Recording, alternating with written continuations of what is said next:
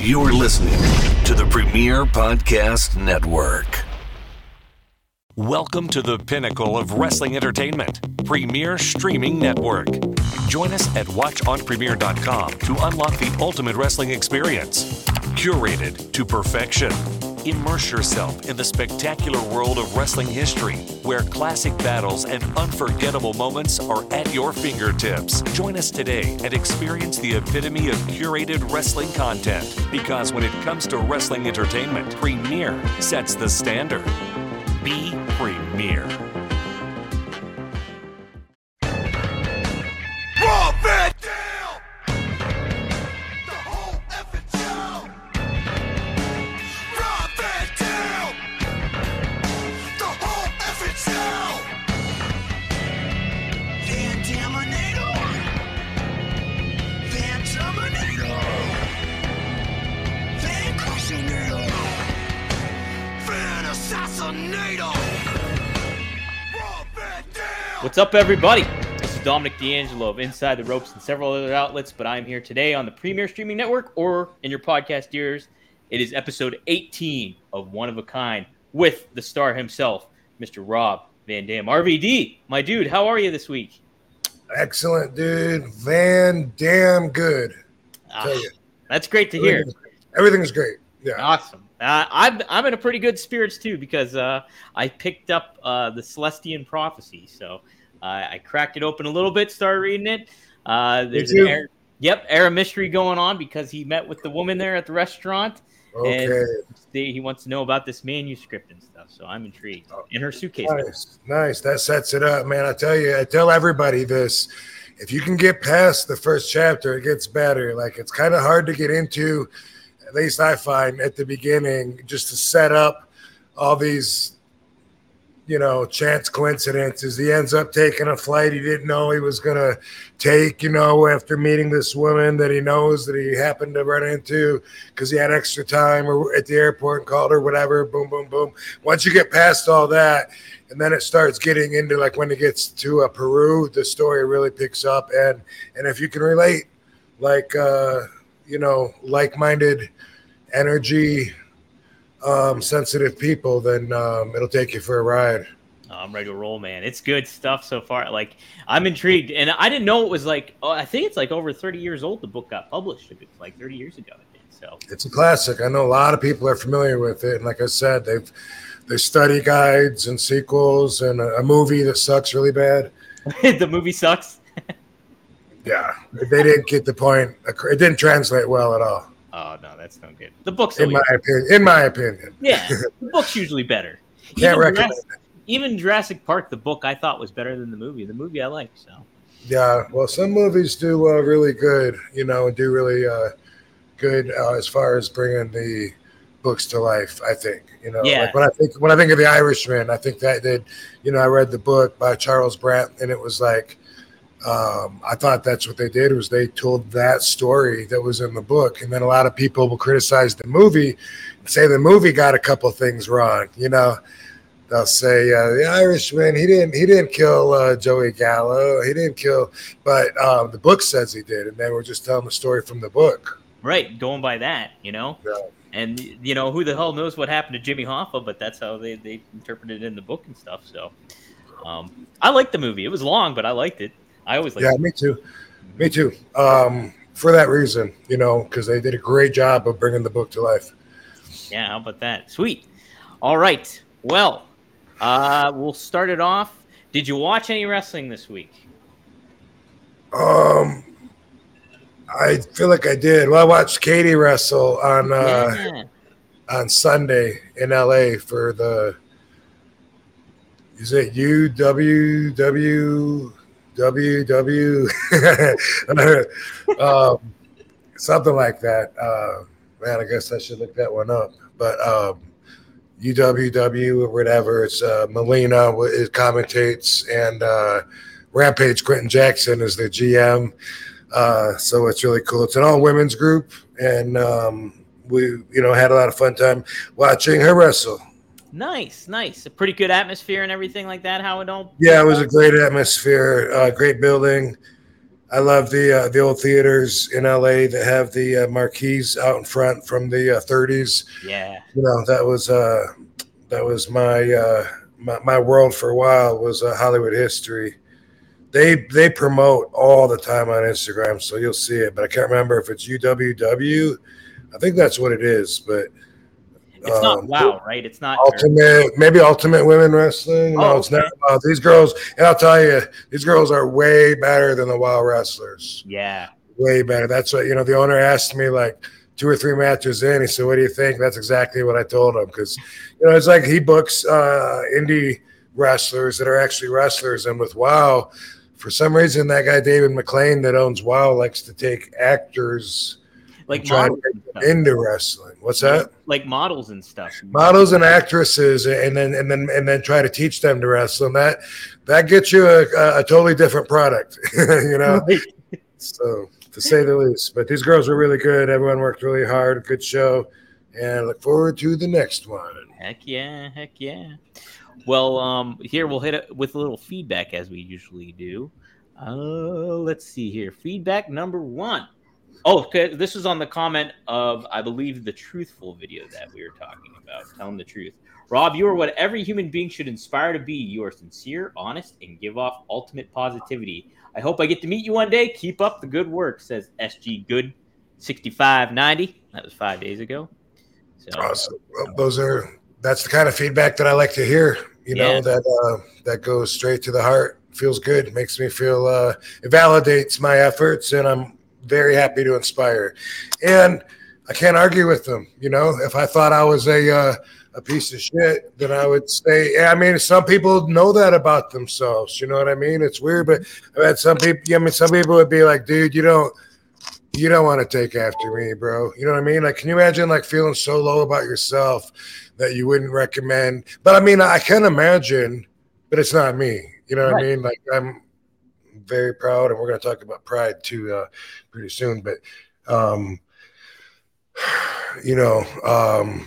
I strive to always better myself, and I think I'm doing a really good job, and I'm pretty proud of the values I live by, and I think that looking out at the world, a lot of people could benefit from walking in my shoes, so to speak, or living with my ideology, or whatever. If you're inspired by me, then I'm glad, and I own it.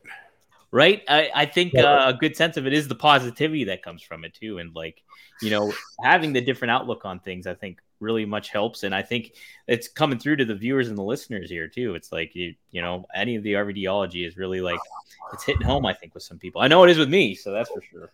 So we'll talk about that in a little bit. But feedback number 2, extra medium size Mang says barbed wire match is a good wrinkle. This is referencing the WrestleMania dream match, like who your opponent would be. He said it was going to be, you would have liked to have it Sabu and maybe a barbed wire match. He says, I'd personally go Bam Bam and try to do that insanity on the biggest stage ever. People would have lost their minds seeing what they could do in a stadium. Yeah, Bam Bam's a classic rival of yours, so that's a good suggestion too, I think. Cool. Yep. Feedback number 3. In an ECW style match, how about an ECW showcase, a fatal 4-way, no holds barred, Sabu versus Sandman versus Rhino versus RVD? That's a interesting ripple going a fatal 4-way match. Do you like fatal 4-ways? I don't know. Yeah. Sure. Whatever. Sure, whatever. Yeah, they seem like a hodgepodge sometimes. Triple threats I can kind of take a little bit more. But yeah, I always like just a good one-on-one though. Now, this is not feedback to the podcast, but I thought this was very interesting since we've talked about this before. 90s WWE, one of these Twitter handles, says, who's the first wrestler to think of when you see this belt? And of course, somebody says RVD, easy, duh. And it's pretty evident too. It's like, and the match that we're going to cover today, it like has that tied in. So it's like, and you can definitely tell how synonymous you are with that hardcore title and what you did to establish it too. So it's pretty cool. Yeah, that was one of my favorite championships to defend, and also it helped me adjusting to WWE, because when I was the hardcore representative, I was able to be myself within limitations, within their guidelines and their time limit and whatever, but I was able to express myself the way that RVD needs to be showcased, so that was really cool. I started making the belt mean something, adding prestige to it, credibility, which it didn't have before. I mean, it was a joke. It was a joke. I mean, a hardcore match before was going to the hot dog stand and squirting mustard all over each other, and pretty soon I'm main eventing the live events, and so they had to get rid of that belt. you were establishing it too much. Yeah.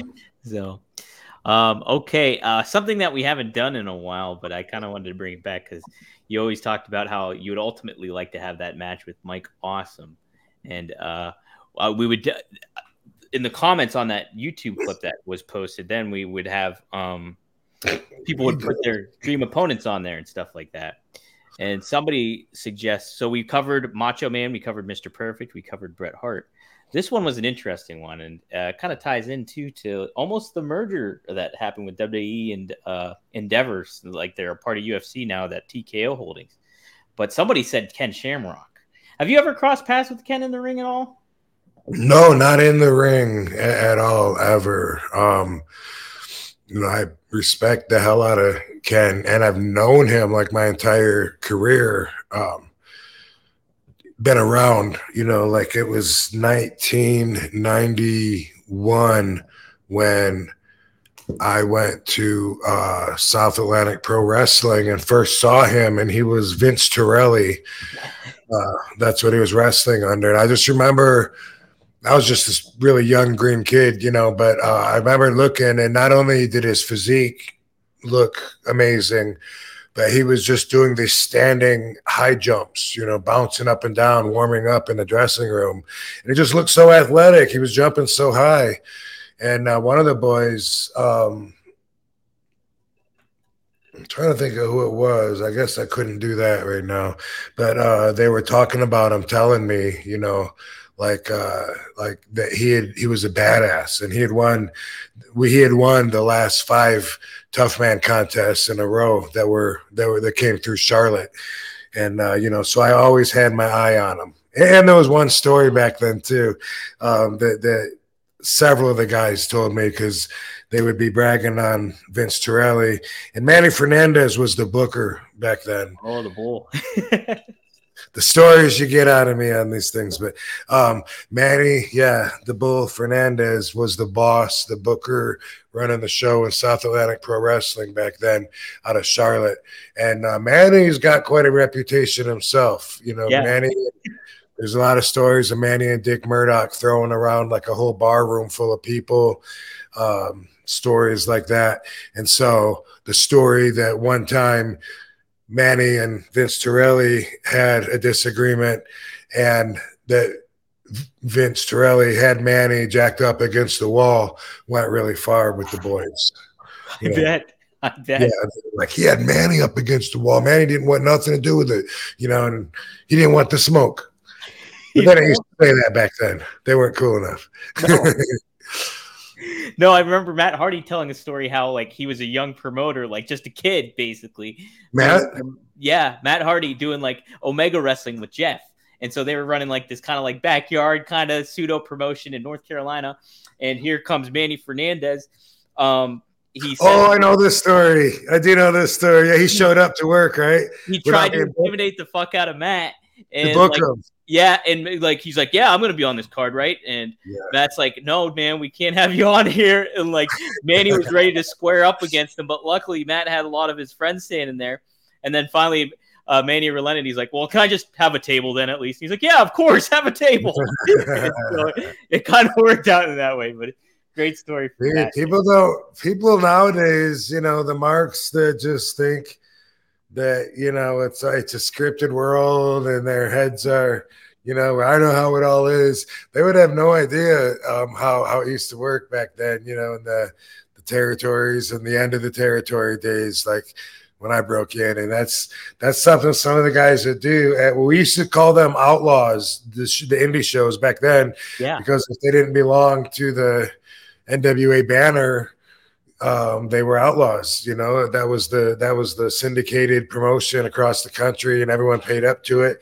And then there's the outlaw territories and outlaw promoters, and there was people like Manny that would do that. They would show up, and a lot of guys would do that though. That was a thing to do. They would just show up even though they're not booked. And it's cool to, hey, maybe someone will get hurt, someone won't show up. I got my gear, maybe I'll get a spot on the card. But yeah, they would try to force their way on the card, and sometimes even be talking to the promoter and not know it. It's, I was told I was booked here. I was told to be here at 5 o'clock. And they'd be like, by who? It's my show. You're talking to the guy. Yeah. Dude, that's how it was back then in those days. That's funny. The Wild West, man, outlaw and a half. I know. Wasn't Angelo Poffo's Macho Man's dad? Wasn't he known to run the outlaw promotion down there too? I think ICW. He was a promoter. He was a promoter, but yeah, I don't know if he ever belonged to this NWA syndication or not. I couldn't tell you that, but I think he was in Ohio, I guess, Illinois. Somewhere. Yeah, I know somewhere around there. But yeah, wow. All right. Well, what I wanted to lead into, kind of. You hear this by some of the wrestlers. I know Goldberg has mentioned this before. I want to say some other ones too. Kurt Angle's kind of teased it a little bit too. Did you kind of, was there an interest of you going, maybe doing MMA or anything like that? Or did you ever have an interest in that? I know you grew up a wrestling fan, so I don't know if it kind of crossed over enough as it much did for like the other guys, but did you ever kind of have an interest in doing that once you saw it? So MMA wasn't around until I was already on my way with wrestling. You know, like even kickboxing, people didn't even know what that was. I had to explain it. When I told people I would kickbox, and they didn't know what that was. It was like it's. I think it's in Ferris Bueller where he's like taking a girl on a date and says, "I'm taking kickboxing. It's the sport of the future." Telling the girl's dad so he'll feel safe on the date. But it's that guy anyway. Even if it's not Ferris Bueller, it's that actor. Matthew Broderick. yeah, for sure. And I laughed at that because I was a kickboxer, so that's a big spot for me. But MMA wasn't around until I was already. I'd been wrestling a while. I'd already been, I was already making a living at it and on my way up and stuff. And so, like the first MMA, what MMA is, it's mixed martial arts. And what the first UFC and the first several were, they were like, let's put a sumo wrestler against a Kenpo karate dude and just see what happens. And that was my buddy Keith Hackney and Emmanuel Yarbrough, and he took him out. I think his name was Emmanuel Yarbrough. Actually, that might be I think I have his name wrong.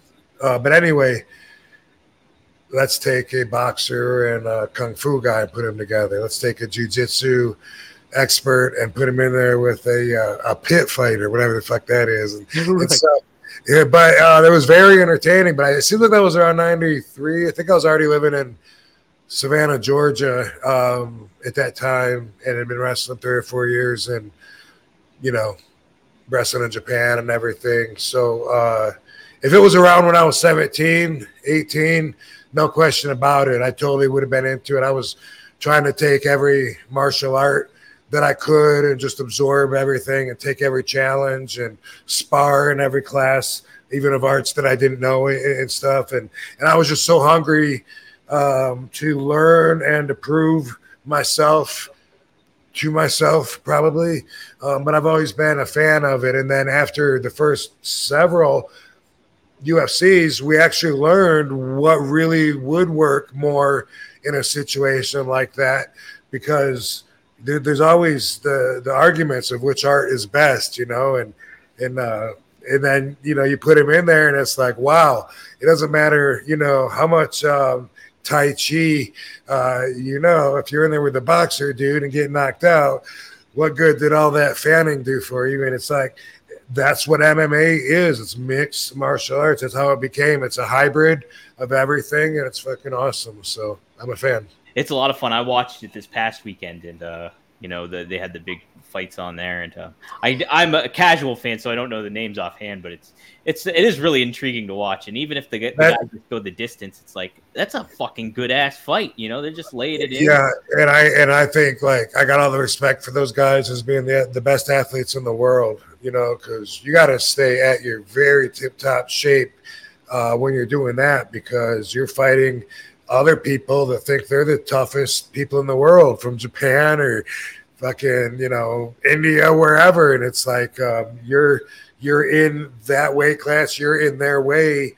And, you don't want to give up any edge that you don't have to. So those guys got to train their balls off. Oh my gosh. Yeah. It's unbelievable the amount of work that they put themselves through. And then like some of those fights, they don't last very long. And it's like, okay, back to the drawing board. And you got to get used to the aspect of almost kind of like getting knocked out. That's just part of the game. It's like if you get knocked out, that's it. That's crazy. Yeah, that's crazy to go through the up and down emotions of that and have the whole world seeing you knocked out and have your ego be okay with that. After you've told everybody there's no way it's going to happen, you're winning. That takes an amazing, flexible emotional state. And by the way, on the other side of the spectrum, some of the fights do last long and they go 5 whole fucking 5-minute rounds. Can you imagine? Like that's like, with a minute in between, that's like, okay, it's 7:28 now. By the time you're done fighting, it's fucking going to be, 8 o'clock. That's crazy. Dude, it's nuts. I can barely box for like 2 minutes straight and I'm winded. I'm just out of it. Well, somebody's got all their weight on you, pressing against you. Yeah, it's great athletes. Great athletes. So say if UFC was at its height when you were about 17, do you think you would have just transitioned right out of wrestling and gone into the UFC? Or would you still have been intrigued by pro wrestling to kind of stick around and do that? I mean, hypothetically, I guess I probably would have done both. Okay. Yeah. I did that with, that's how it was with the kickboxing. I got into kickboxing because I wanted to wrestle, right? And I had to go to the kickboxing classes in order to use the ring. So that was what got me into it. But I was already a fan, of like Chopsaki, martial arts films, late night. Like I loved that stuff. So I was interested. It wasn't like I was forced into it, you know what I mean? But I found I was doing really good, knocked all my friends out and could take a hell of a beating. I had, had endurance and was picking up on everything that our instructor, Kit Likens, was teaching us. And then he had his own fighters and I was hanging with them, and got people that had years of experience or had alleged championship belts or whatever. And then and I worked my way up through that, and Kit Likens had 2 losses, and I ended up eventually going to one of the guys, Terry Gay, who had beat Kit, and me and Dango both, went and started sparring with his guys, and his guys were really good. I mean, they were big, at least my size, and had like 10 years experience, and were adults, were older than us, not kids. And these guys, we would beat the hell out of each other, and we would go and we'd drive to, I can't remember if it was Clearwater or Coldwater. I get that mixed up in my head because there was both Clearwater and Coldwater, Michigan. But we would, me and Dango would go, and Terry was happy to have us for food for his guys or whatever. But we would almost be fighting. I mean, we would be like sparring very, very rough, like 90%, and with egos too. You know what I mean? Yeah. Trying to out fight their team, you know what I mean, and only hold back when you think you really caught somebody in the nose. You're like, oh, are you okay? All right, cool. Bam, and keep going. Yeah, but man, I learned so much during that. And Terry Gay, every once in a while, he would hit the ring with us, and just he could hit me at will anytime he wanted. He was so fast. And I hated that. He was long and tall and skinny, and he was just so fast. I couldn't even see it coming. I just be like, bam, God dang it, bam, motherfucker. But anyway, I remember when I did the Tough Man contest, I was schooling with the Sheik, and I thought that the Sheik would be upset that I did that because he had such an onerous contract that said any bookings I take would go through him for the first 2 years, and he owned me at that time while I was making the payments to him. And I thought if he found out that I was doing the Tough Man contest, that he would look at it, like I was being unfaithful to him, So I remember being scared of that.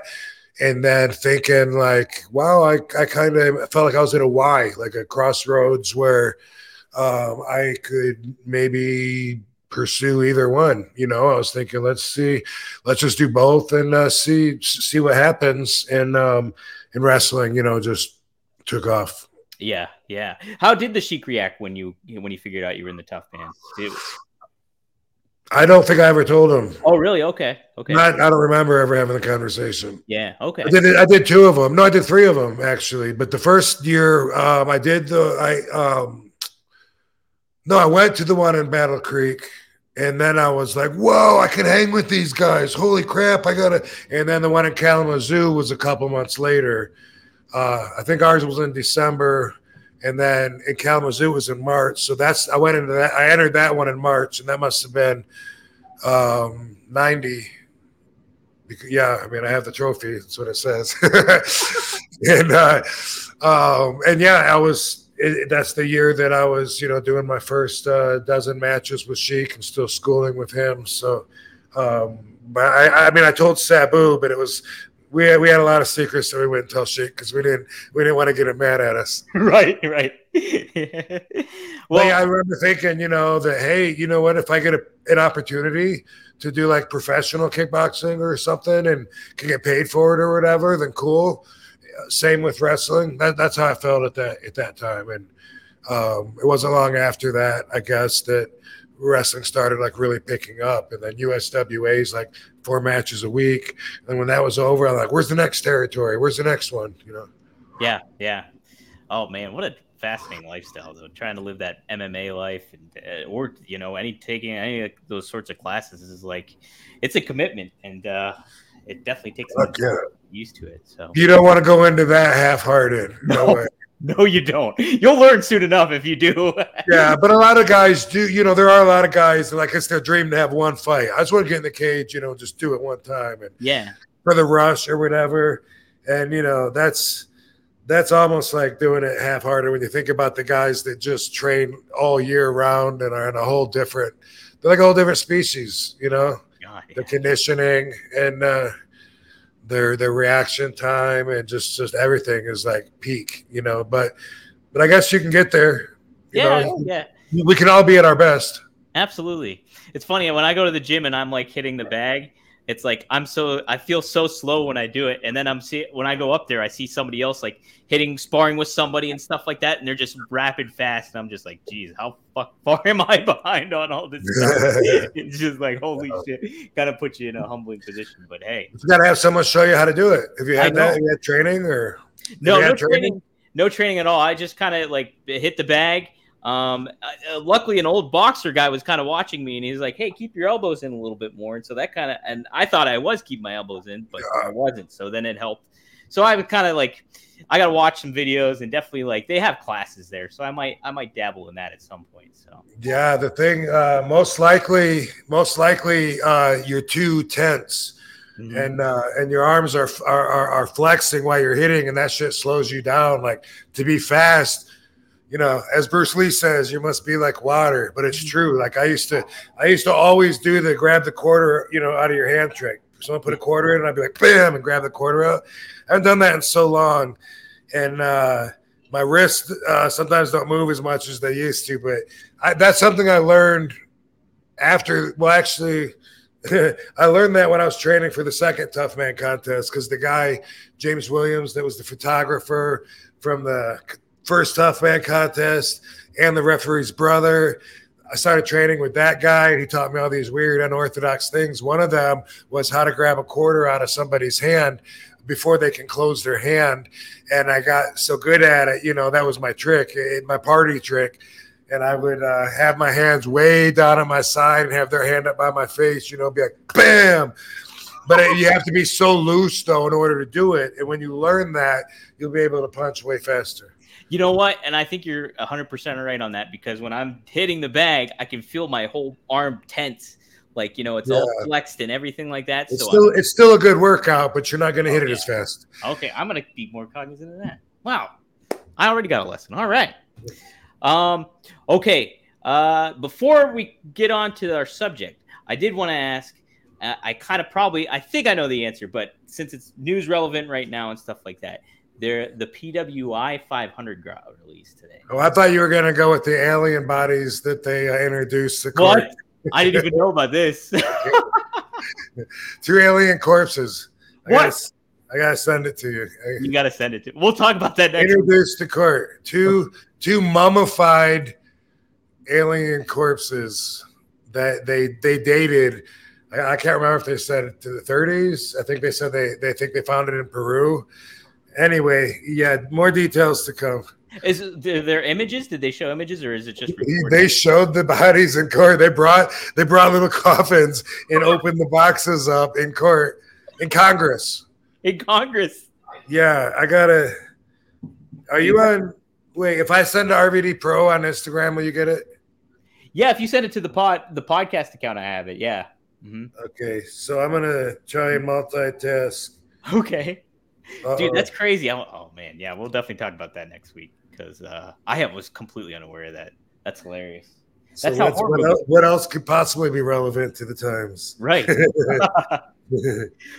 Well, what I was going to ask, how much weight did you put into that as a wrestler? Did you even care? Did it even really hit on your radar, or was it just kind of an afterthought? It seems like it's more popular now than it was back more in your gut, like in, the Attitude Era kind of thing. What are we talking about? Oh, the PWI 500, the Pro Wrestling Illustrated, how they 500 wrestlers and stuff like that. Did that ever kind of resonate with you guys at all in certain ways, or? Yeah, I mean, it was cool to be in it for sure. You know what I mean? It's just like, wrestlers are marks. They used to not be allowed to show it, now they show it, and it's just like, if you rank high in it, then it's a legit, credible piece of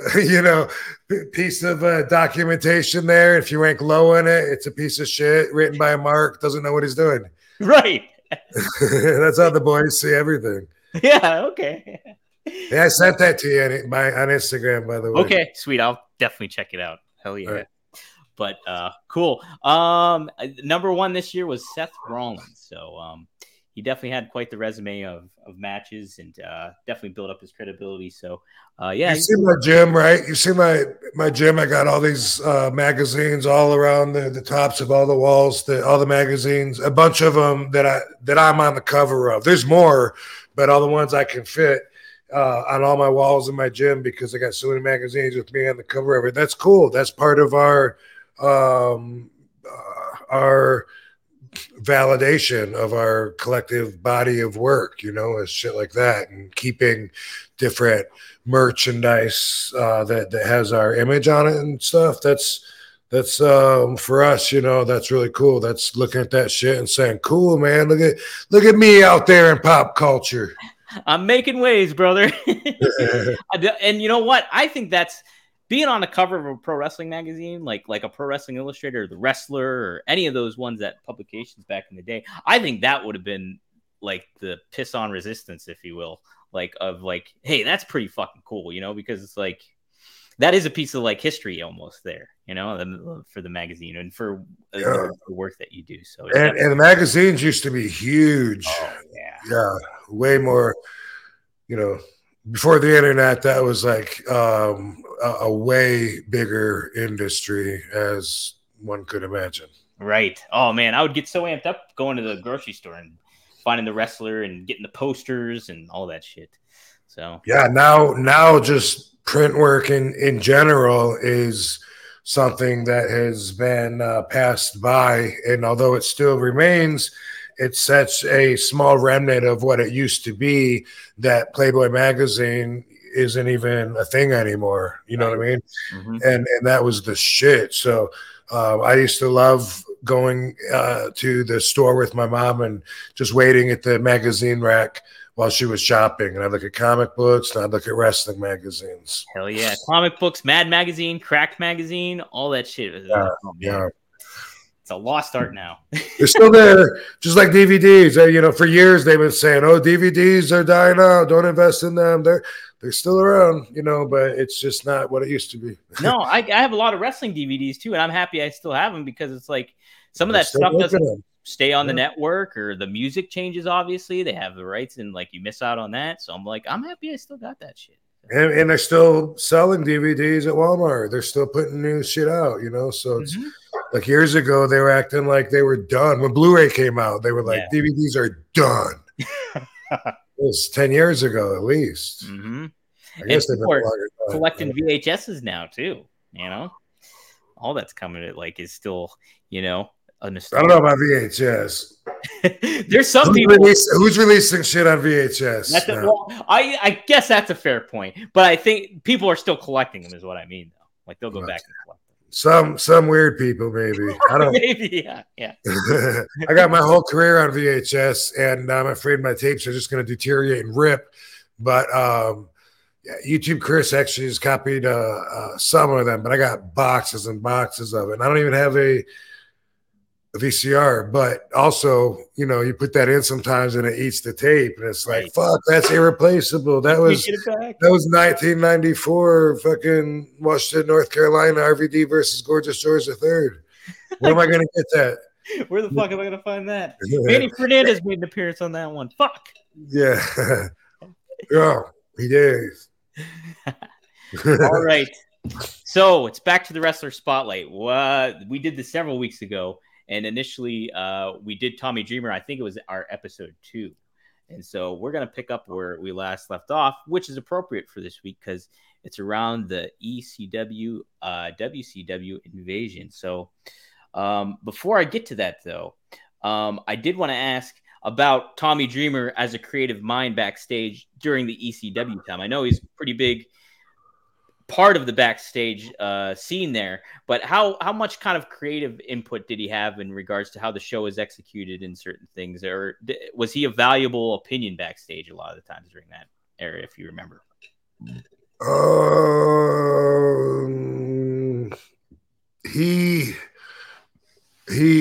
He was definitely someone that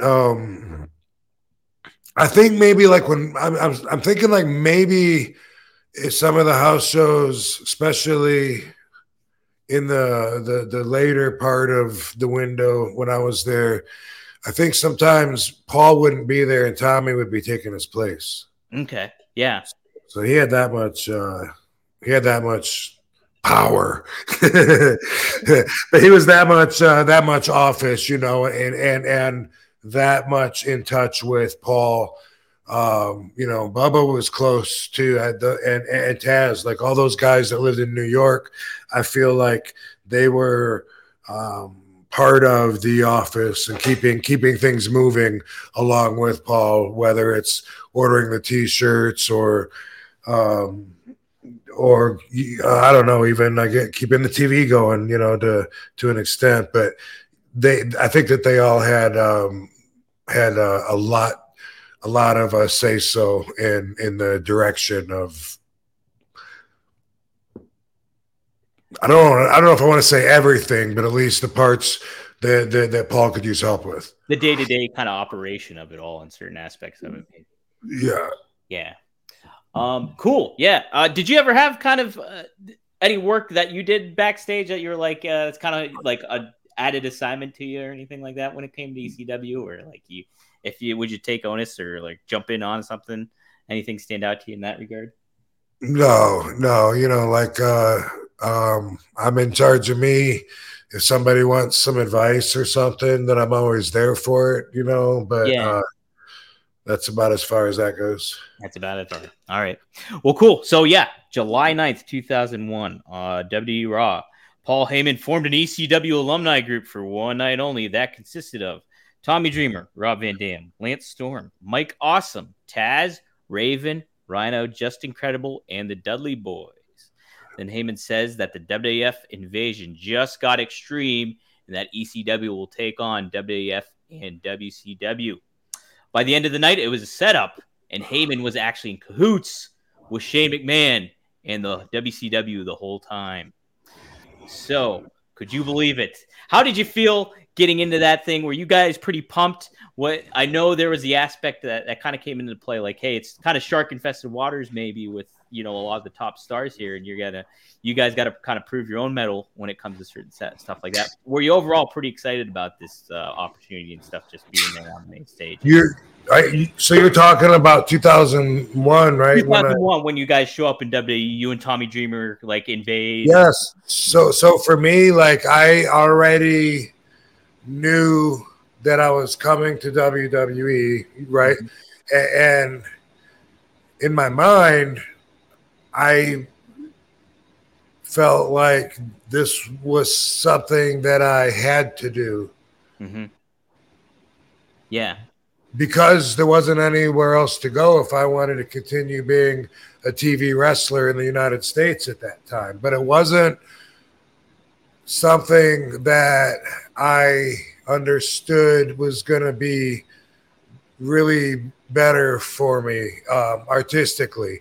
I thought they were going to change me, erase my past, call me whatever they want, and so I was nervous about all that stuff, and then so when I found out, when I showed up and Tommy Dreamer threw me an ECW shirt that we were going to be representing ECW, all of a sudden I felt validated. I keep using that word, but it's so proper. It's like the third time I've said that on tonight's show, but that was totally the best word, validation. Like, now I'm Rob Van Dam, and you're adding depth to my career instead of wiping it out. Like, that's a night and day difference, like that was rewarding, to try to look for another word. And it was awesome because it accredited me with everything I had done as RVD in ECW prior to coming to WWE. It validated ECW in itself. And the fans loved it, even though Vince thought that he trained them to know what ECW was and then to chant ECW. Either way, it was a lot of fun, and what a great way to transition and come into the new world. It was pretty exciting too as a fan. I remember being a watcher of ECW, but not super like tuned into the product. It was like on my radar, but it was like I would only catch it once a week, and if I did, it was late at night and all that kind of thing. Is Barbie's hanging out there? Yeah, that's her spot. That's the way to do it too. My cat's lingering around somewhere. But it was kind of neat because then this was like I was aware of who RVD was. I knew who Tommy Dreamer was. And like I already knew they were stars, but you guys coming into it was like, holy shit, this is fucking big time. This feels big time as a fan. So much bigger crowd. Much bigger crowd. And the reactions too, like we'll talk about this in a little bit, but holy smokes, like especially for you, damn. Some pretty good shit. Holy smokes indeed. Mm-hmm. So I did notice, so I was looking at Dreamer's backlog or profile on Online World of Wrestling, and so they have a recap of like his matches that they were going down, and like it's chronologically. During this time, I happened to notice he went on a pretty big losing streak when he first started off on there. Do you remember at all if there was like a certain perception of Dreamer behind in the locker room, or did he just seem like the right guy kind of for the job in a lot of ways, because he seems pretty adaptable, I guess, if you will.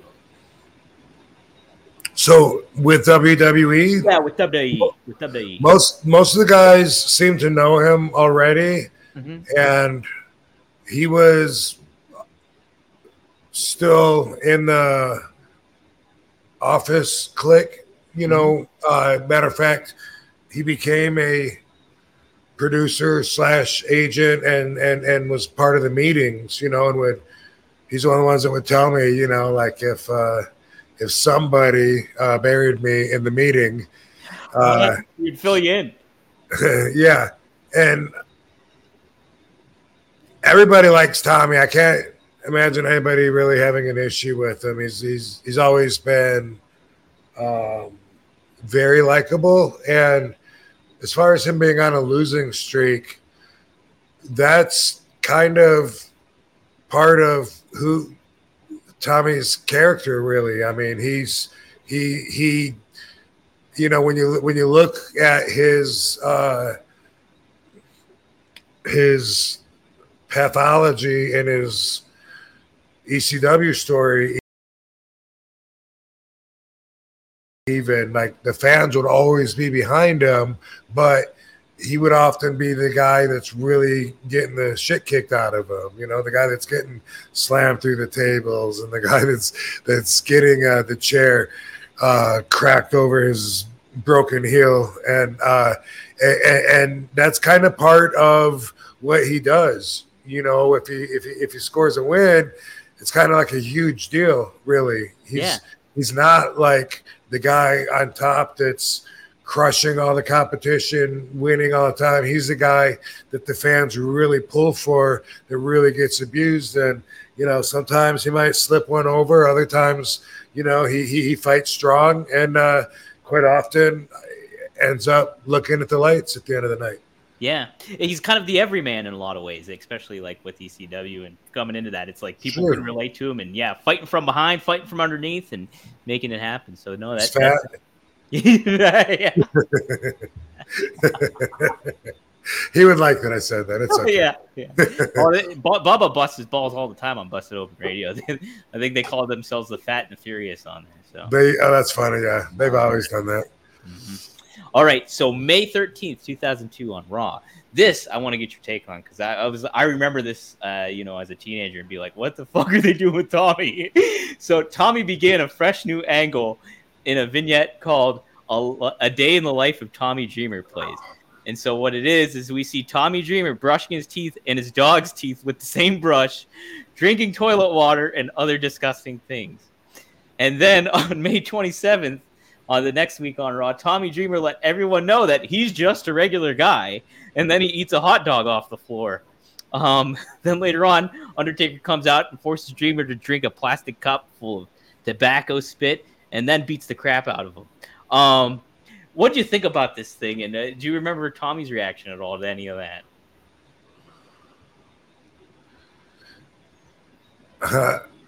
Well, I thought it was stupid. Yeah, sure. I thought somebody was trying desperately to catch the coattails of the jackass genre. Oh, yeah, that's a good point. Mm-hmm. Which was very popular. Tommy would do stuff to make everyone pop. Pick a cockroach up off the ground and put it in his mouth. So we'd go, ew, gross. Pick something out of the garbage and take a bite out of it. Like, Tommy would do that anyway. So it was kind of like really him. But I thought it was that the stuff that he told me that he was filming, I just thought it sounded like really stupid. And much like what I thought of Crime Time, even then, you know, before I really gone from being a caterpillar to a butterfly in my life, I still, even back then when I was rather immature, I remember thinking, man, I hope a lot of kids don't take after this act here and start following up and trying to outdo this shit, because that don't sound like a good idea at all. He said he was eating a hot dog out of a toilet. Like, what? Why? Yeah. Dude. I remember him like being at the barber getting his hair cut and then eating his own hair. I was like, what the fuck? It's like, what is going on here? Like, I don't see that translating to money. Mm-mm. I think around the same time, but I could be off chronologically, but it seemed like they were doing a lot of weird things, you know, like I think they were doing the HLA back then. Yeah, that came a little later, but yeah, you're right. Mm-hmm. Okay, yeah. So I know they were like really trying to find the right ways to really push it and be edgy, and I think this was maybe a failed attempt at that. Yeah, no, and that's a great point thinking about Jackass, because yeah, that was like that was super popular at the time, and maybe they were trying to come off of that, So, okay, you mentioned it. Tommy Dreamer, February 2003, he joined the writing staff on the Raw brand and continued to be an in-ring performer. I'm going to jump ahead here a little bit, though. Talked about One Night Stand, obviously, before. How big was Dreamer's involvement with that project? Were you and Heyman the primary proponents, or did Dreamer have his hands on that whole project, too, of kind of developing and growing? I really don't know.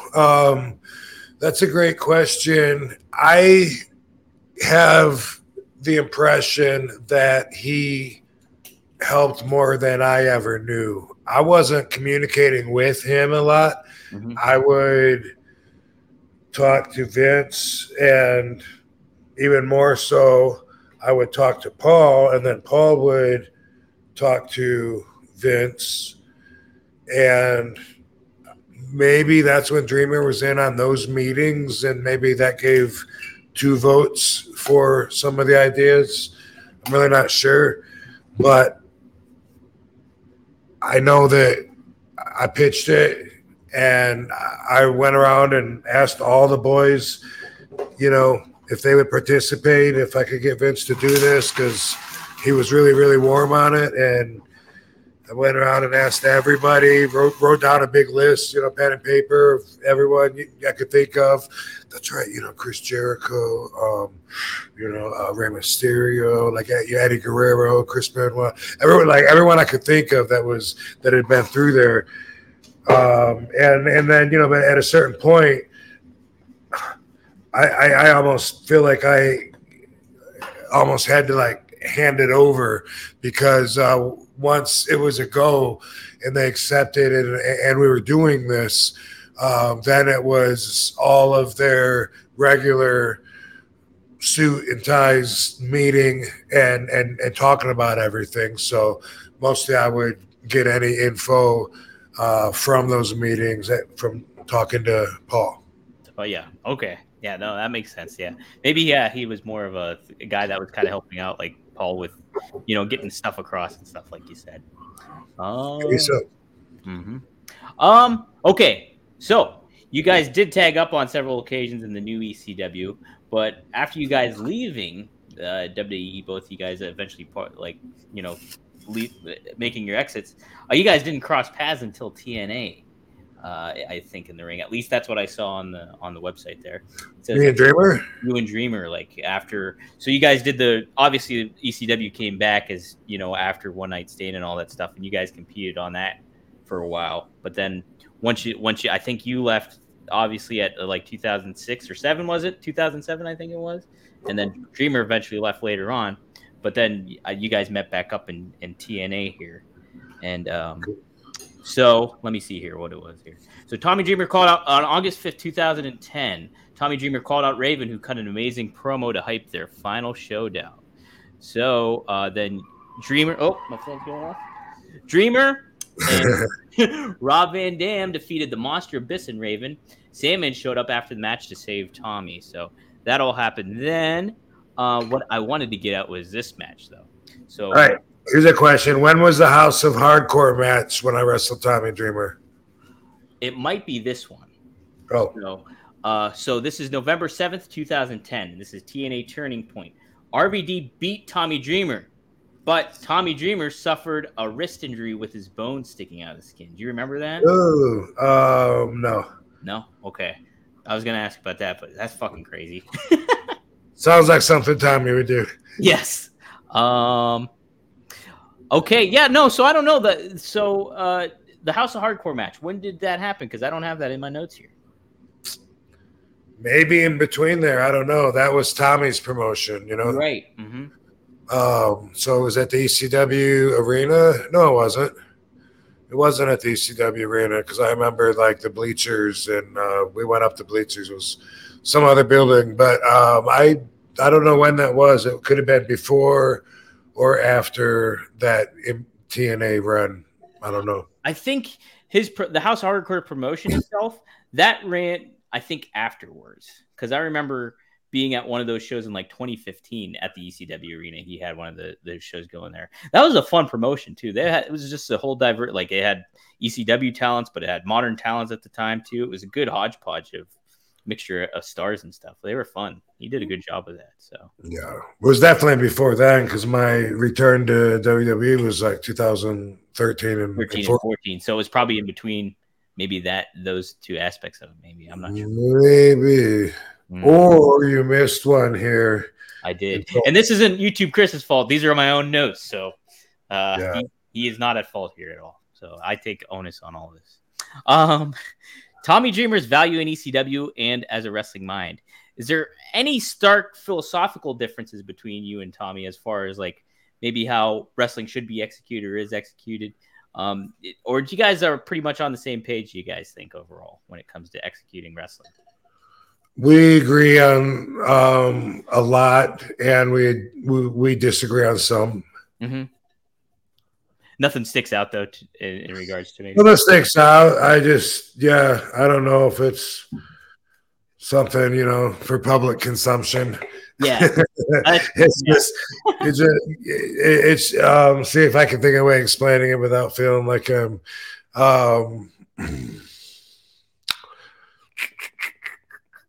well, okay, so like something we agree on, I can tell you.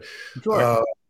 They do that stupid, I think it's stupid, and so does Tommy, that move now, I guess it came from Mexico, I don't know, but where like my opponent bounces off the ropes and comes at me, and I run right by him, and then I hit the ropes that he just ran off of, and then he stops and turns around, I think, and then I come at him with whatever. Like, I don't know what the name is for that. It's not a pass by. It's not like when when you sidestep somebody and throw and push them on their back. We've always done that.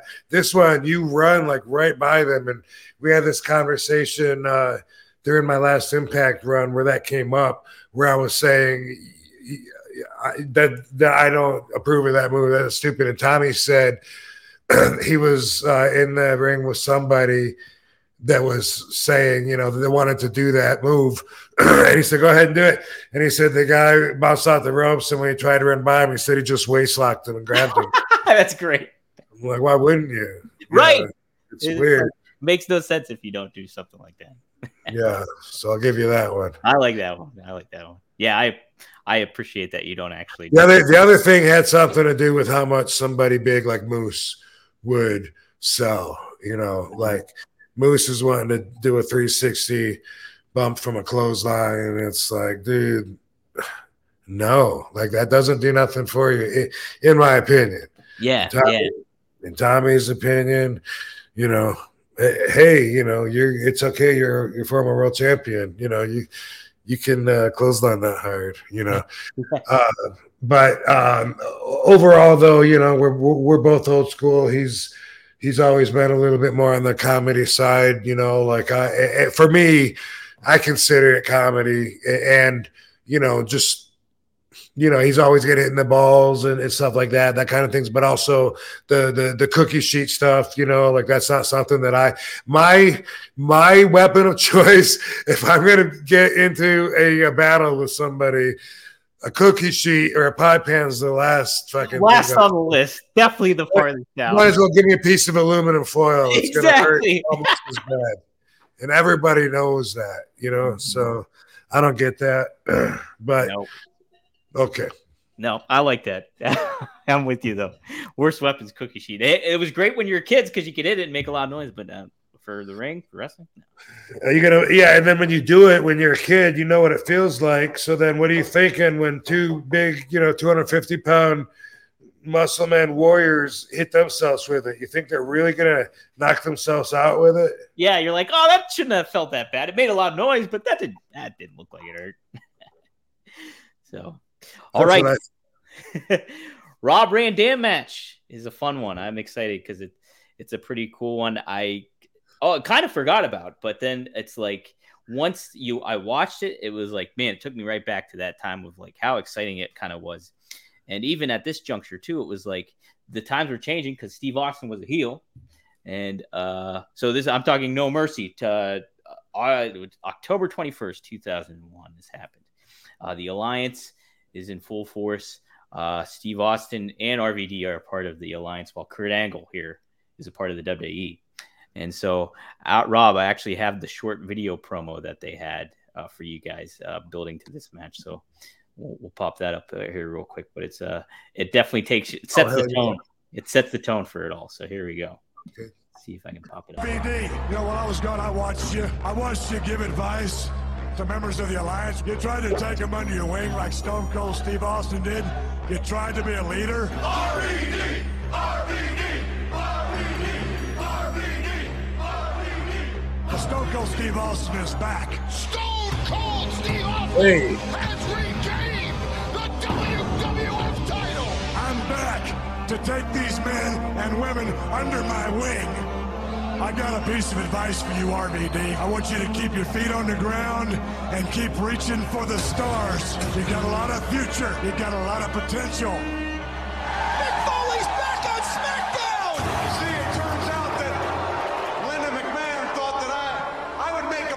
Choice as your new WWF commissioner. Well, I'll tell you what, the fact is that I like to give the fans the best damn main events that I possibly can. What I'm talking about in No Mercy is a triple threat. Kurt Angle, Stone Cold, and RVD. So I guess, RVD, it's all up to you. What's it going to be, boy? Yes or no? Call me boy. Far be it for me to ignore the advice of our leader, Stone Cold Steve Austin. I know Far be when it you're for talking me. about me, you do not want me to pass up this opportunity. I'm in. Count me in. You are either with me or you are against me. Both men are down. Austin and Angle are in. Hey, wait a minute. There's Rob Van Dam. Uh-oh, Rob, what are you doing? Who's he going after? Who you gonna hit? Kurt. Austin RVD hit. I turned at the last second. What a jump. This match for Stone Cold Steve Austin. I'm here to celebrate when he hit Kurt Angle with the 5-star frog splash.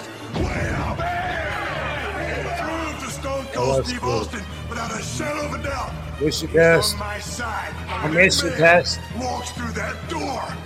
We're gonna celebrate for that little bastard right here tonight. I enjoyed meeting with you, dude. I felt Who's he talking to? well. Who are you talking to, Rob? Hey, you're all right. I don't know. I hope he liked my hardcore championship belt. WWF titles. We'll find out. Man, I'm so proud of you. You mean the world to me. That limo that RVD was in is still here. Hey, what Vince. the hell? Vince? You won't even return my phone call now. Wow. Jeez, Vince, come on. Either with me or you are against me. Hey, you said that before. Right. You get some new material here. It's Austin. Stone Cold attacking Kurt Angle. The You with your head, bloody mouth. Kurt's all bloodied up. Wait a minute. Stone Cold tossing RVD out of the ring. Hey, what? Hey, rude.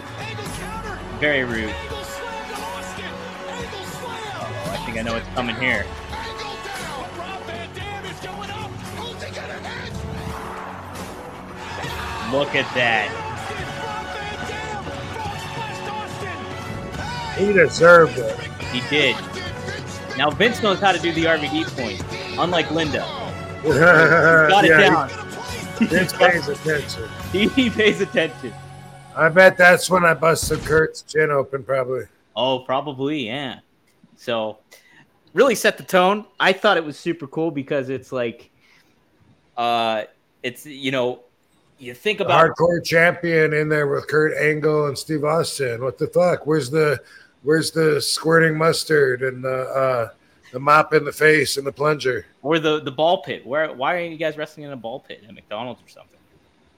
But who knows? Missed opportunity, I think.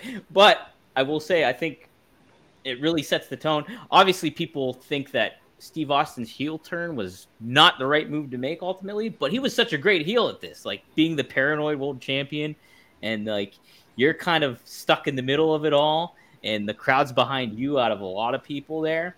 And Kurt Angle's representing WWE. A lot of fascinating elements coming into this one. So, did you kind of remember any of this mindset of what you were kind of being in this title picture at that point in time, or anything really stand out to you for this moment in time for you? Really just having good matches. Mm-hmm. Yeah. And you know what? This match was great. I really liked it because, and I will say this is so. Dave Meltzer here sets the tone. I pulled from the Observer around this time, so this is from the a week later, so the October 29th, 2001 Observer. So this is for the Survivor Series he's talking about, which should be the biggest money match with the highest stipulations in the history of wrestling because it's the Alliance versus WWE. But it will come nowhere close to that level. A match with WWF versus the Alliance with the losing promotion having to disband. So what does this all mean? To give the Alliance its badly needed credibility since it's lost virtually all key matches, and with the exception of Rob Van Dam. No newcomer has been booked in a way to get them over. The Alliance was destroyed, including all 4 championships on the lowest rated non-holiday edition of Raw. The rating is proof of everything everyone knows. This angle is dead because WCW and ECW are never really necessarily giving wins in credibility. Titles mean nothing, although MSG last week with Austin Angle rating were the ultimate proof of that.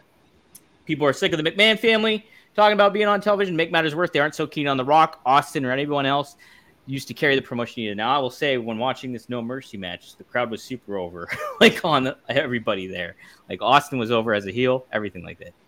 So, a question I wanted to ask: you're in this new ecosystem, everything. Rock and Austin were the hottest 2 babyface acts going into WWE during the Attitude Era and stuff like that. Rock even had success as a heel early on. Did you feel Austin as a heel? Did it feel out of place, or wasn't that too much of a Warrior concern for you? Did you kind of think it fit the bill at that point in time? Austin being a heel.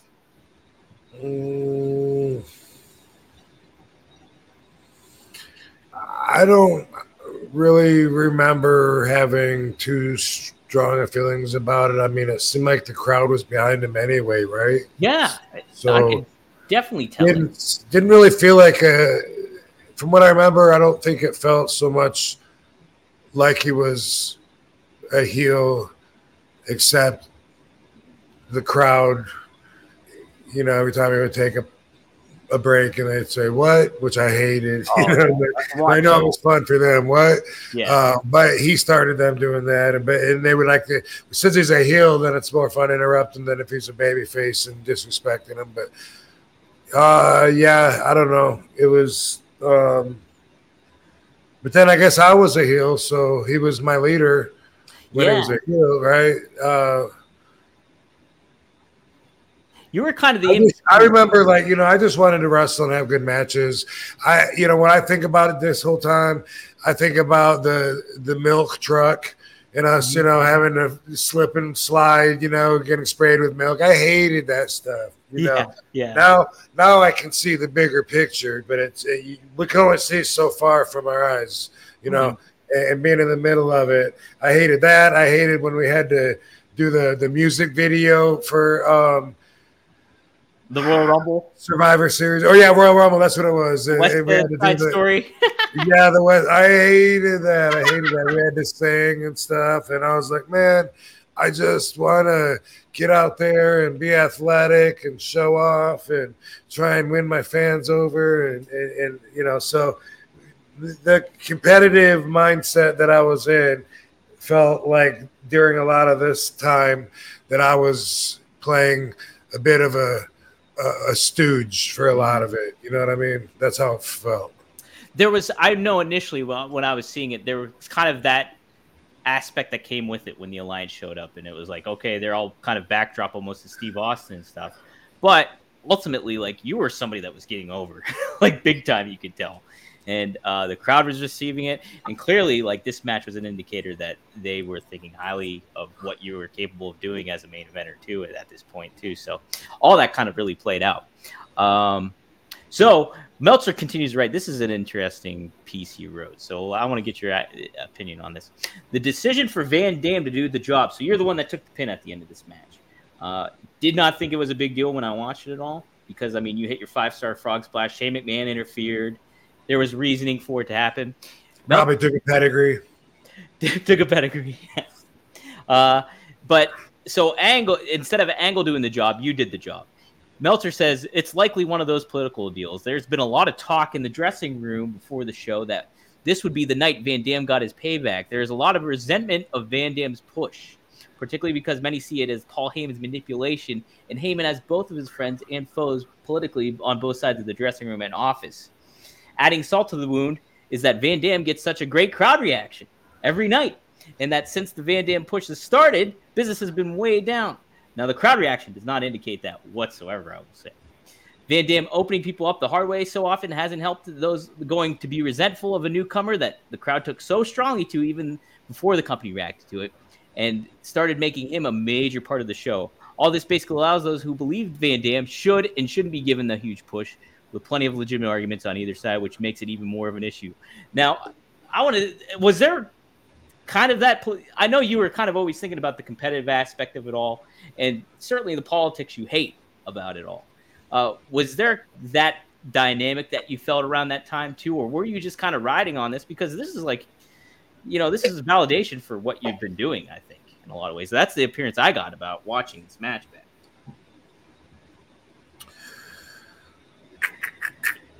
I just can't.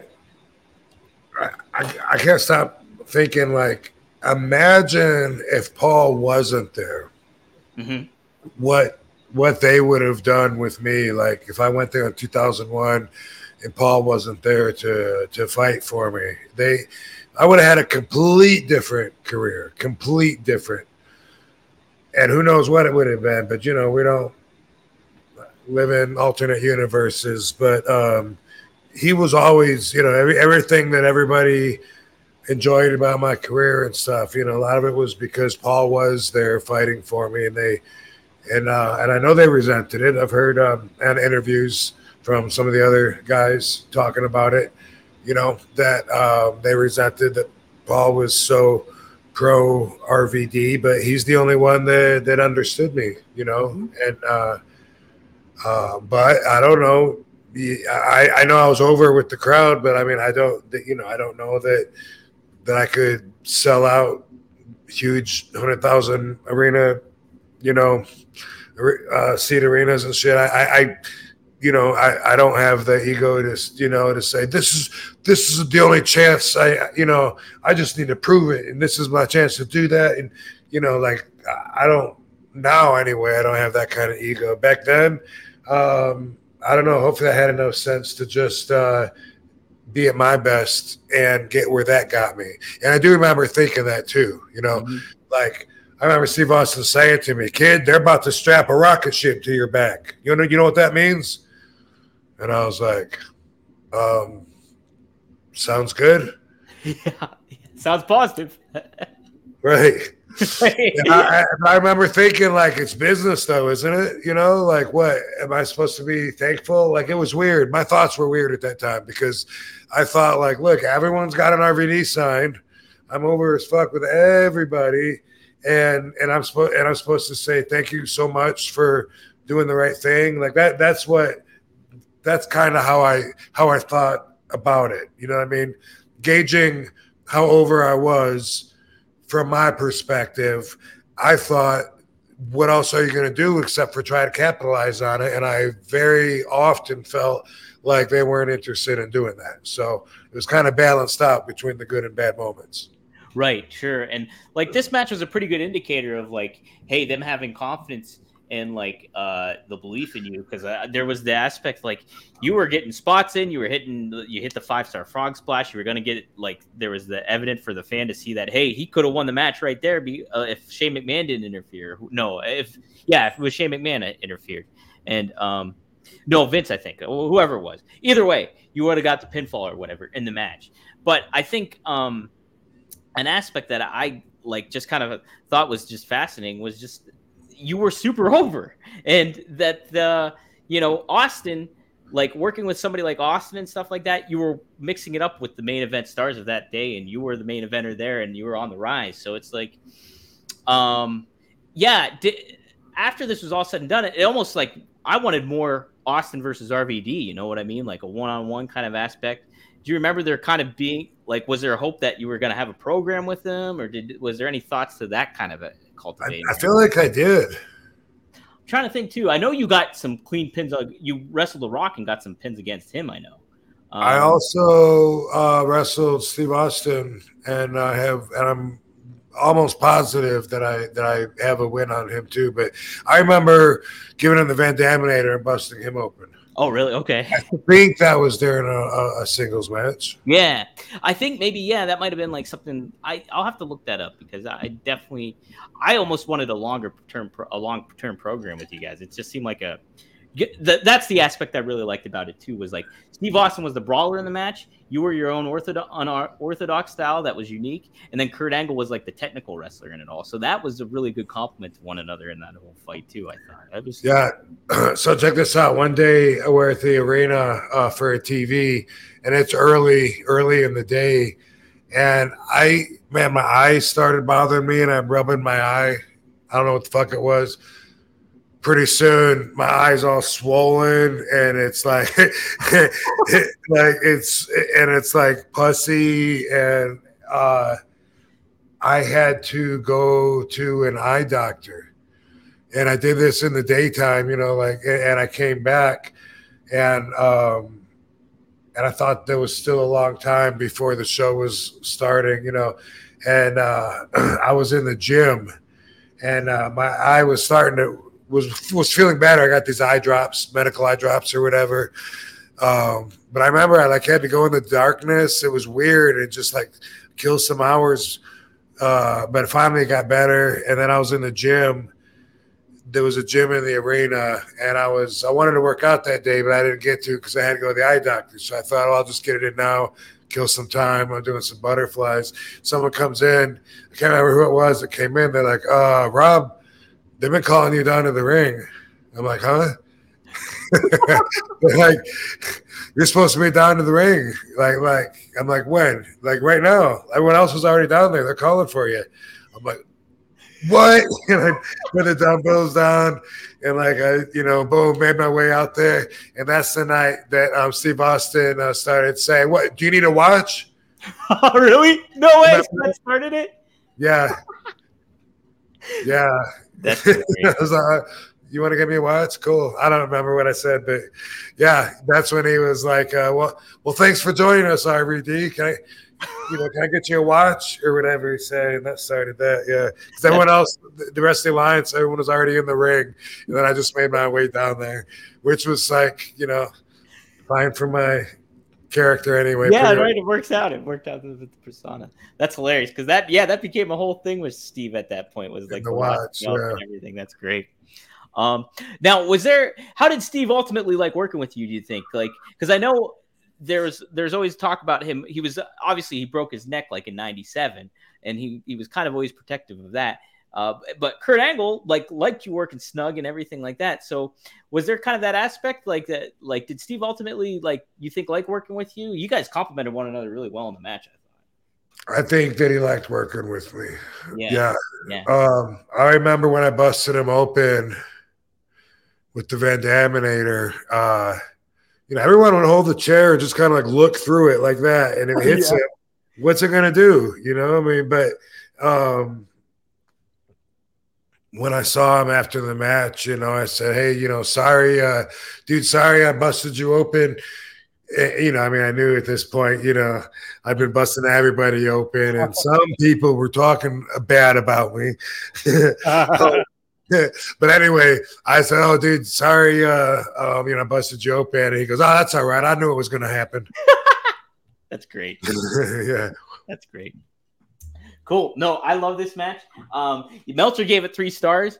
He said it was a good match.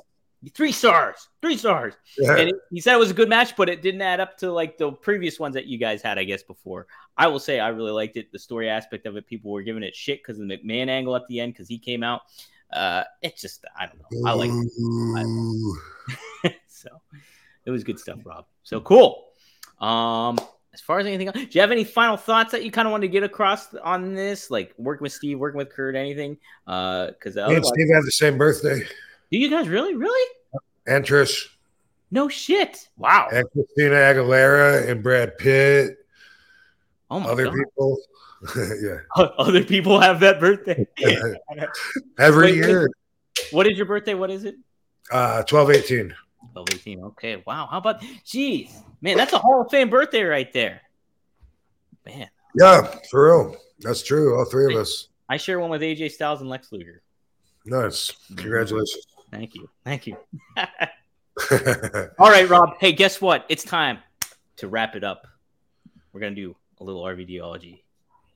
Let's do it, dude. Let's do it to it, brother. So here you go. The floor is yours, my friend. What did we talk about last week? Oh, yeah. Loyalty. Here, I'll put myself up real quick again.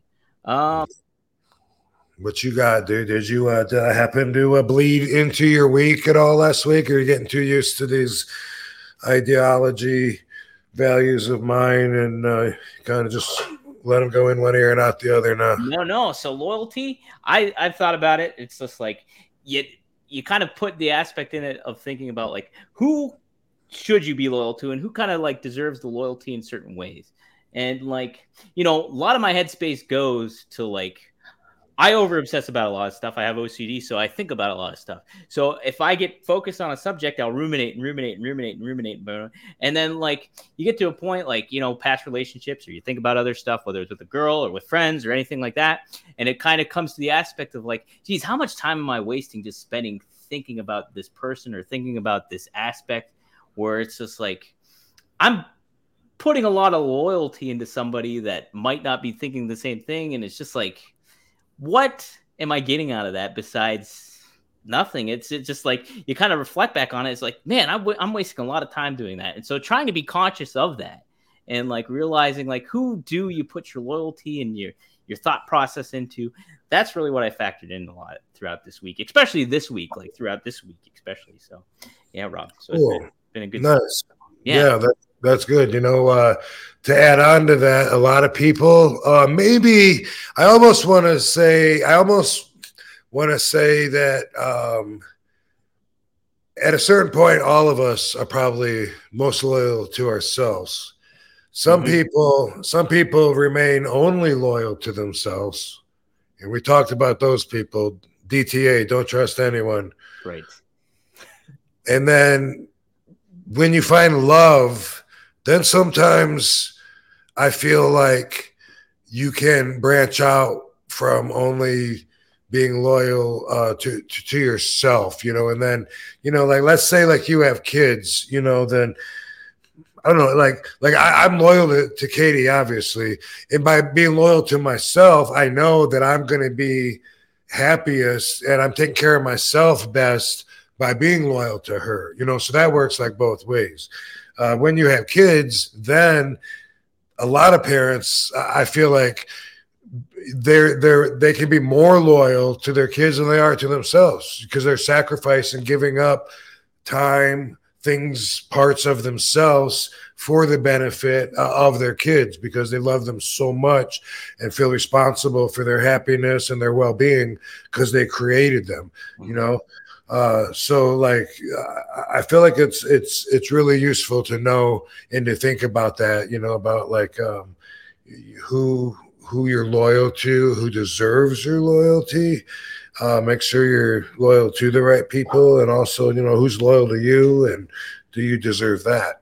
Right. That's a great point too. No, Rob, that's been a good one. So, and definitely feeling about karma too is another aspect I've been really taken away with. So, yeah, it's been helpful. Man, my values don't expire; they're lifelong. That's right. They're right. This they have a never-ending shelf life.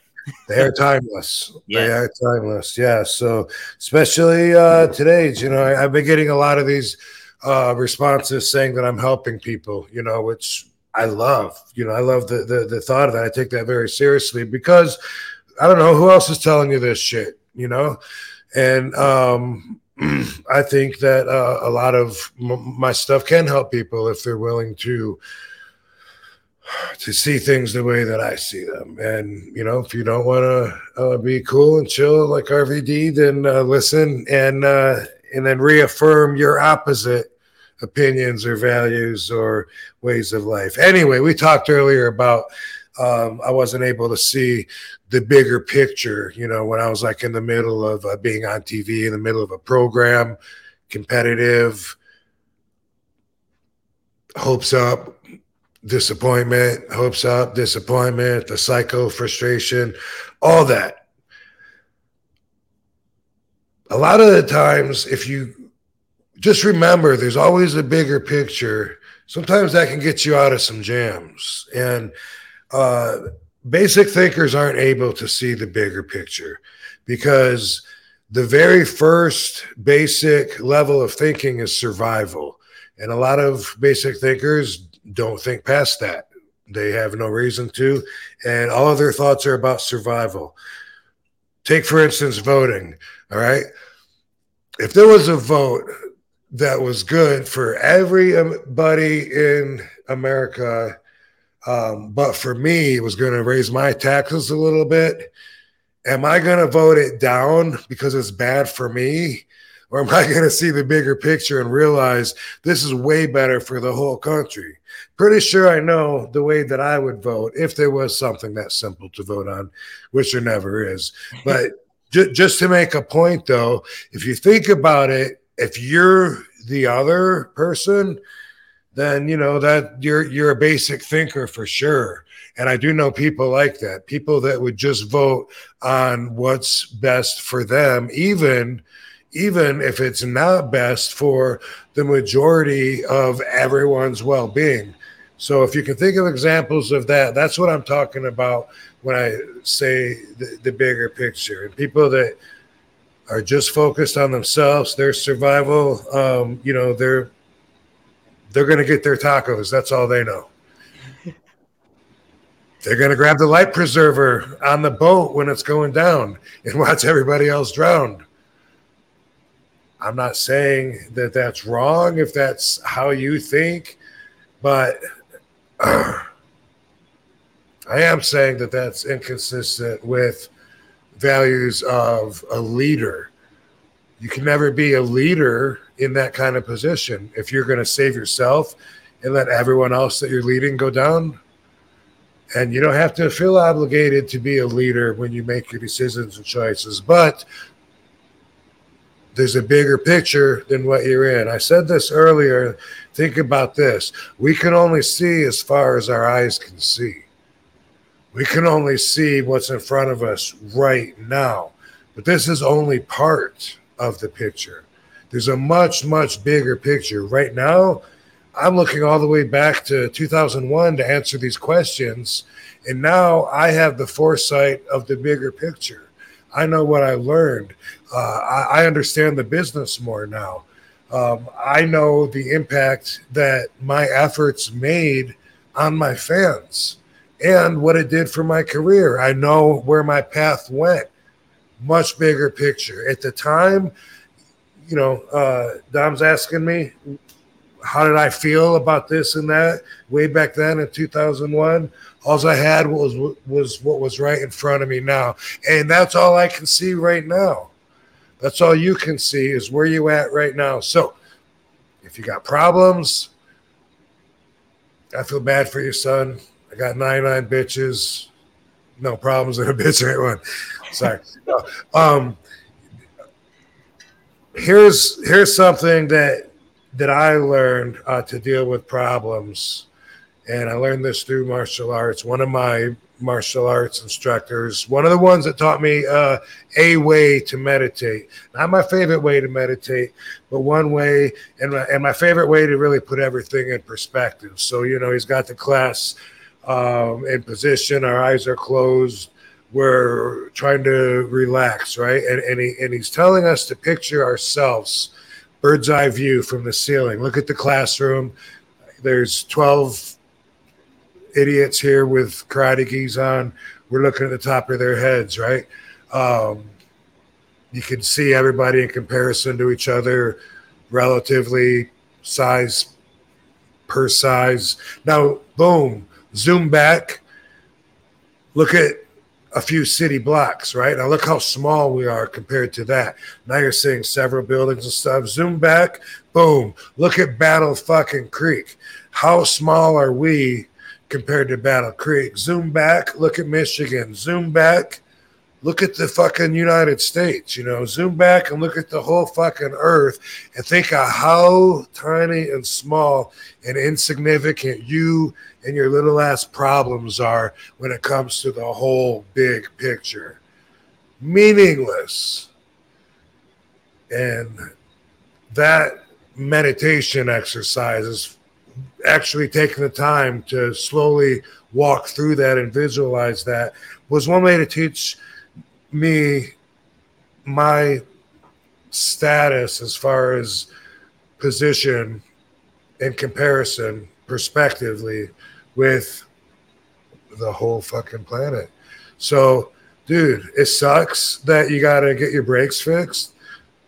It ain't the end of the fucking world. The world's going to keep going on. So that's one way that maybe can help people if they really think that everything is closing in on them and that everything is in front of their face. It's not. You only see so far because your vision is not limitless. But there's a way bigger picture. The thing I like about music is that it makes Katie so happy. And you know what?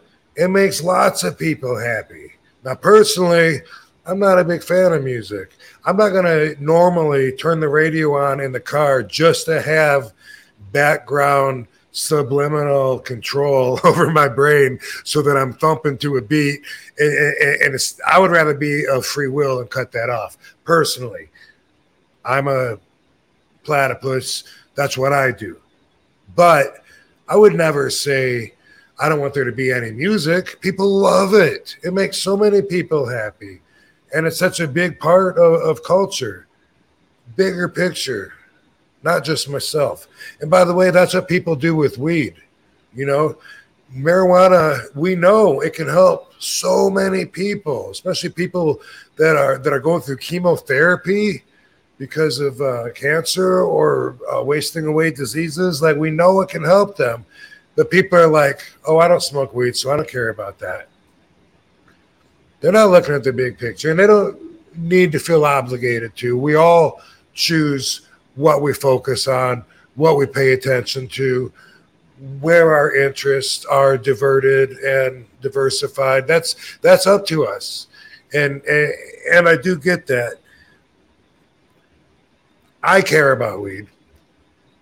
When I decided to be an advocate way back in 98, I didn't know that the bigger picture was that I was going to be replacing a possible image of being an intellectual with one of being stupid because I used cannabis. I didn't understand the bigger picture that most people in society still thought that. Dude, he's fried. He don't make sense. Bro, he's wasted, dude. He's blitzed. Dude, would I have still put my energies into advocating? Yeah, because I knew that people were killing themselves with cigarettes. And what I knew was that cannabis would elongate life expectations. People still don't know that, but I do. Anyway, I sacrificed all of that for the greater good. You know, I've said before, I would quit smoking if everybody that really needed it could have better access to it. For me, it's not about getting blitzed and wasted. I often say, you know, when people ask me what I enjoy about cannabis, do I feel the inflammation that other athletes? I'm sorry, do I feel that it helps with inflammation? Like a lot of athletes for years have always acclaimed. I don't know if I feel that, but I feel my spiritual vibration ascending.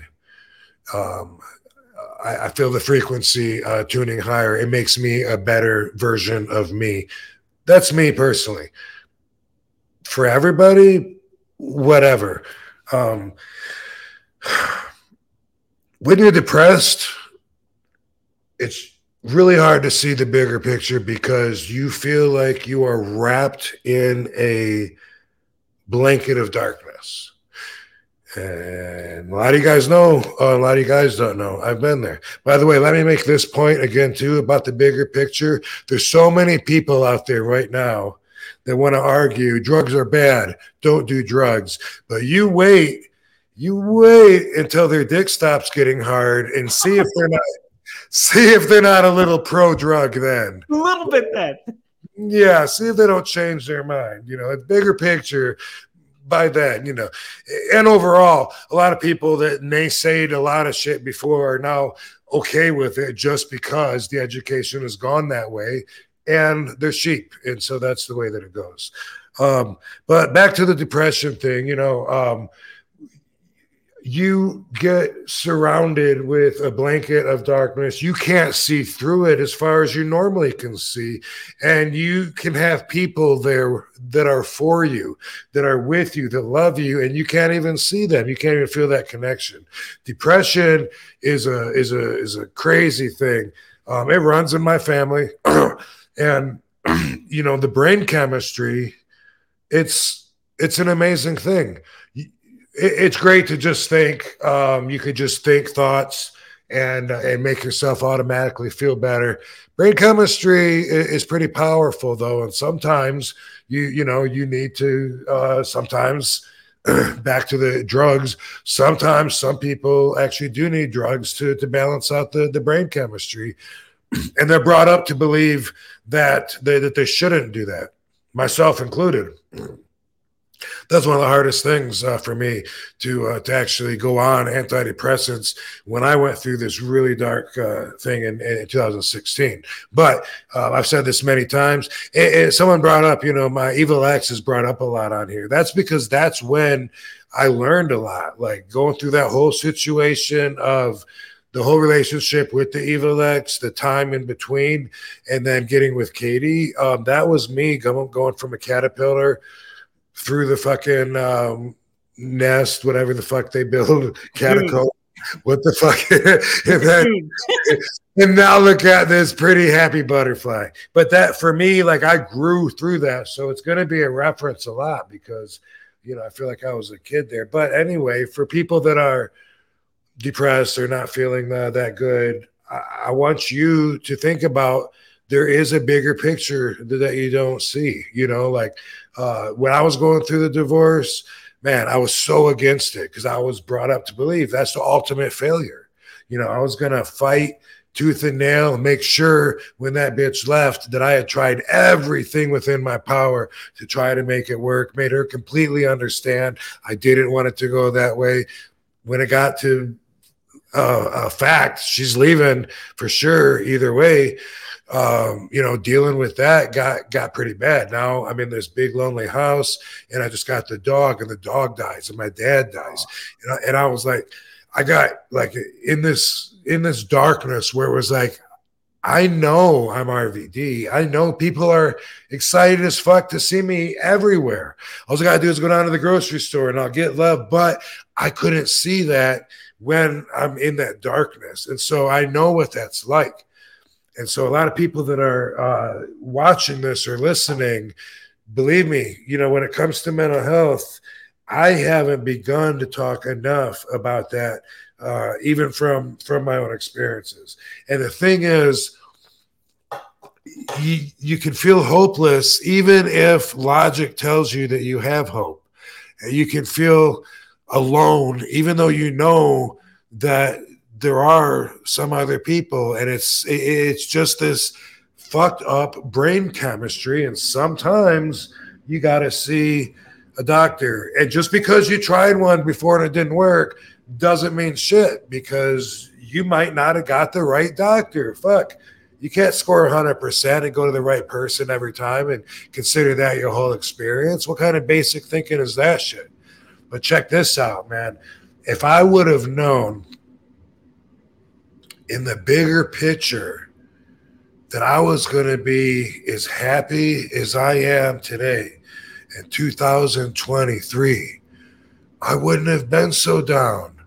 I would have said, you know, this is what I got to do to fucking move past this. And oh my God, looking back at it, my evil ex did me such a favor. she helped the quality of my life so much by leaving. So much. Even in our happiest moments, there were nothing at all like I feel like now. Having someone that we have a real bond, real trust, real love.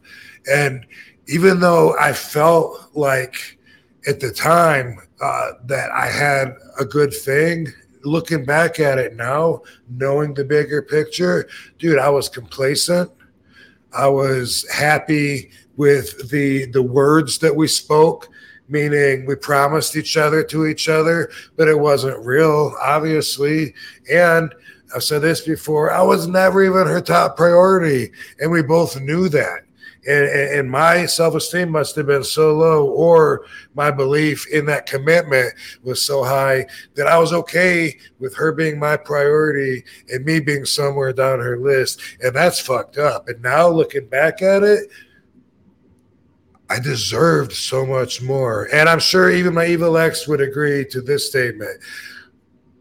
We both did not deserve to have each other. Take that however you want to, but we deserve to be with other people. It was not a good match. And so like all the little nitpicking I can do and say, well, she was a bitch about the dishwasher.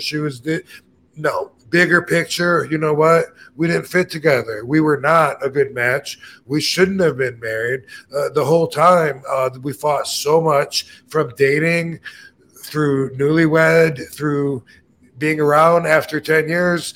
There's like another 8 years of just bullshit and misery and like losing ourselves in a pointless, needless fight to keep something that didn't deserve our loyalty. Back to last week's value. That relationship did not deserve our loyalty, and she didn't give it our loyalty. And, anyway, bigger picture, I'm so fucking happy today, and I'm a better person. I feel better physically, and life is just the best that it's ever been. So, you know, there's always a bigger picture, and that's what I want you to remember. How about that? Heck yeah, Rob. That's a great one, because it's like when if you're in the midst of a depression, you cannot see through the woods whatsoever. And people will tell you can have the support around you a lot of the time. But if you're in the thick of it, it's so hard to consider the bigger picture when it comes to all that stuff, because it's the chemical makeup. It's all that stuff. It's like, man, 2016, that was a rough year for me too. At that point in time, I was going through a lot. So it's like, but realizing it now that I see the bigger picture of it all, it's like, wow, look at how all that kind of paid off in the end, you know, the journey that it went through. So, no doubt about it. Good stuff, man. Can't wait to talk about that next week. Cool. Hey, before we get out of here, I did want to put over your interview you did with RJ City, the Hey EW. Did you catch those clips and stuff like that? That's good stuff, man. No, I mean, I retweeted them, but I didn't hit play and watch any of them. It was an interesting interview. Right? You did it. You guys, the way you riffed off of one another is pretty fun stuff. I didn't know what to expect, so I was just responding off of him, and had some pretty weird questions. Yeah. Oh yeah, there was definitely some weird ones, but it was a lot of fun. If you guys haven't got a chance to check that out, Rob, anything you want to plug? The big days coming up here. This weekend, I am going to Hamburg, Pennsylvania. I believe it's called Legends Fest, and looks like quite a few of my peers will be there as well.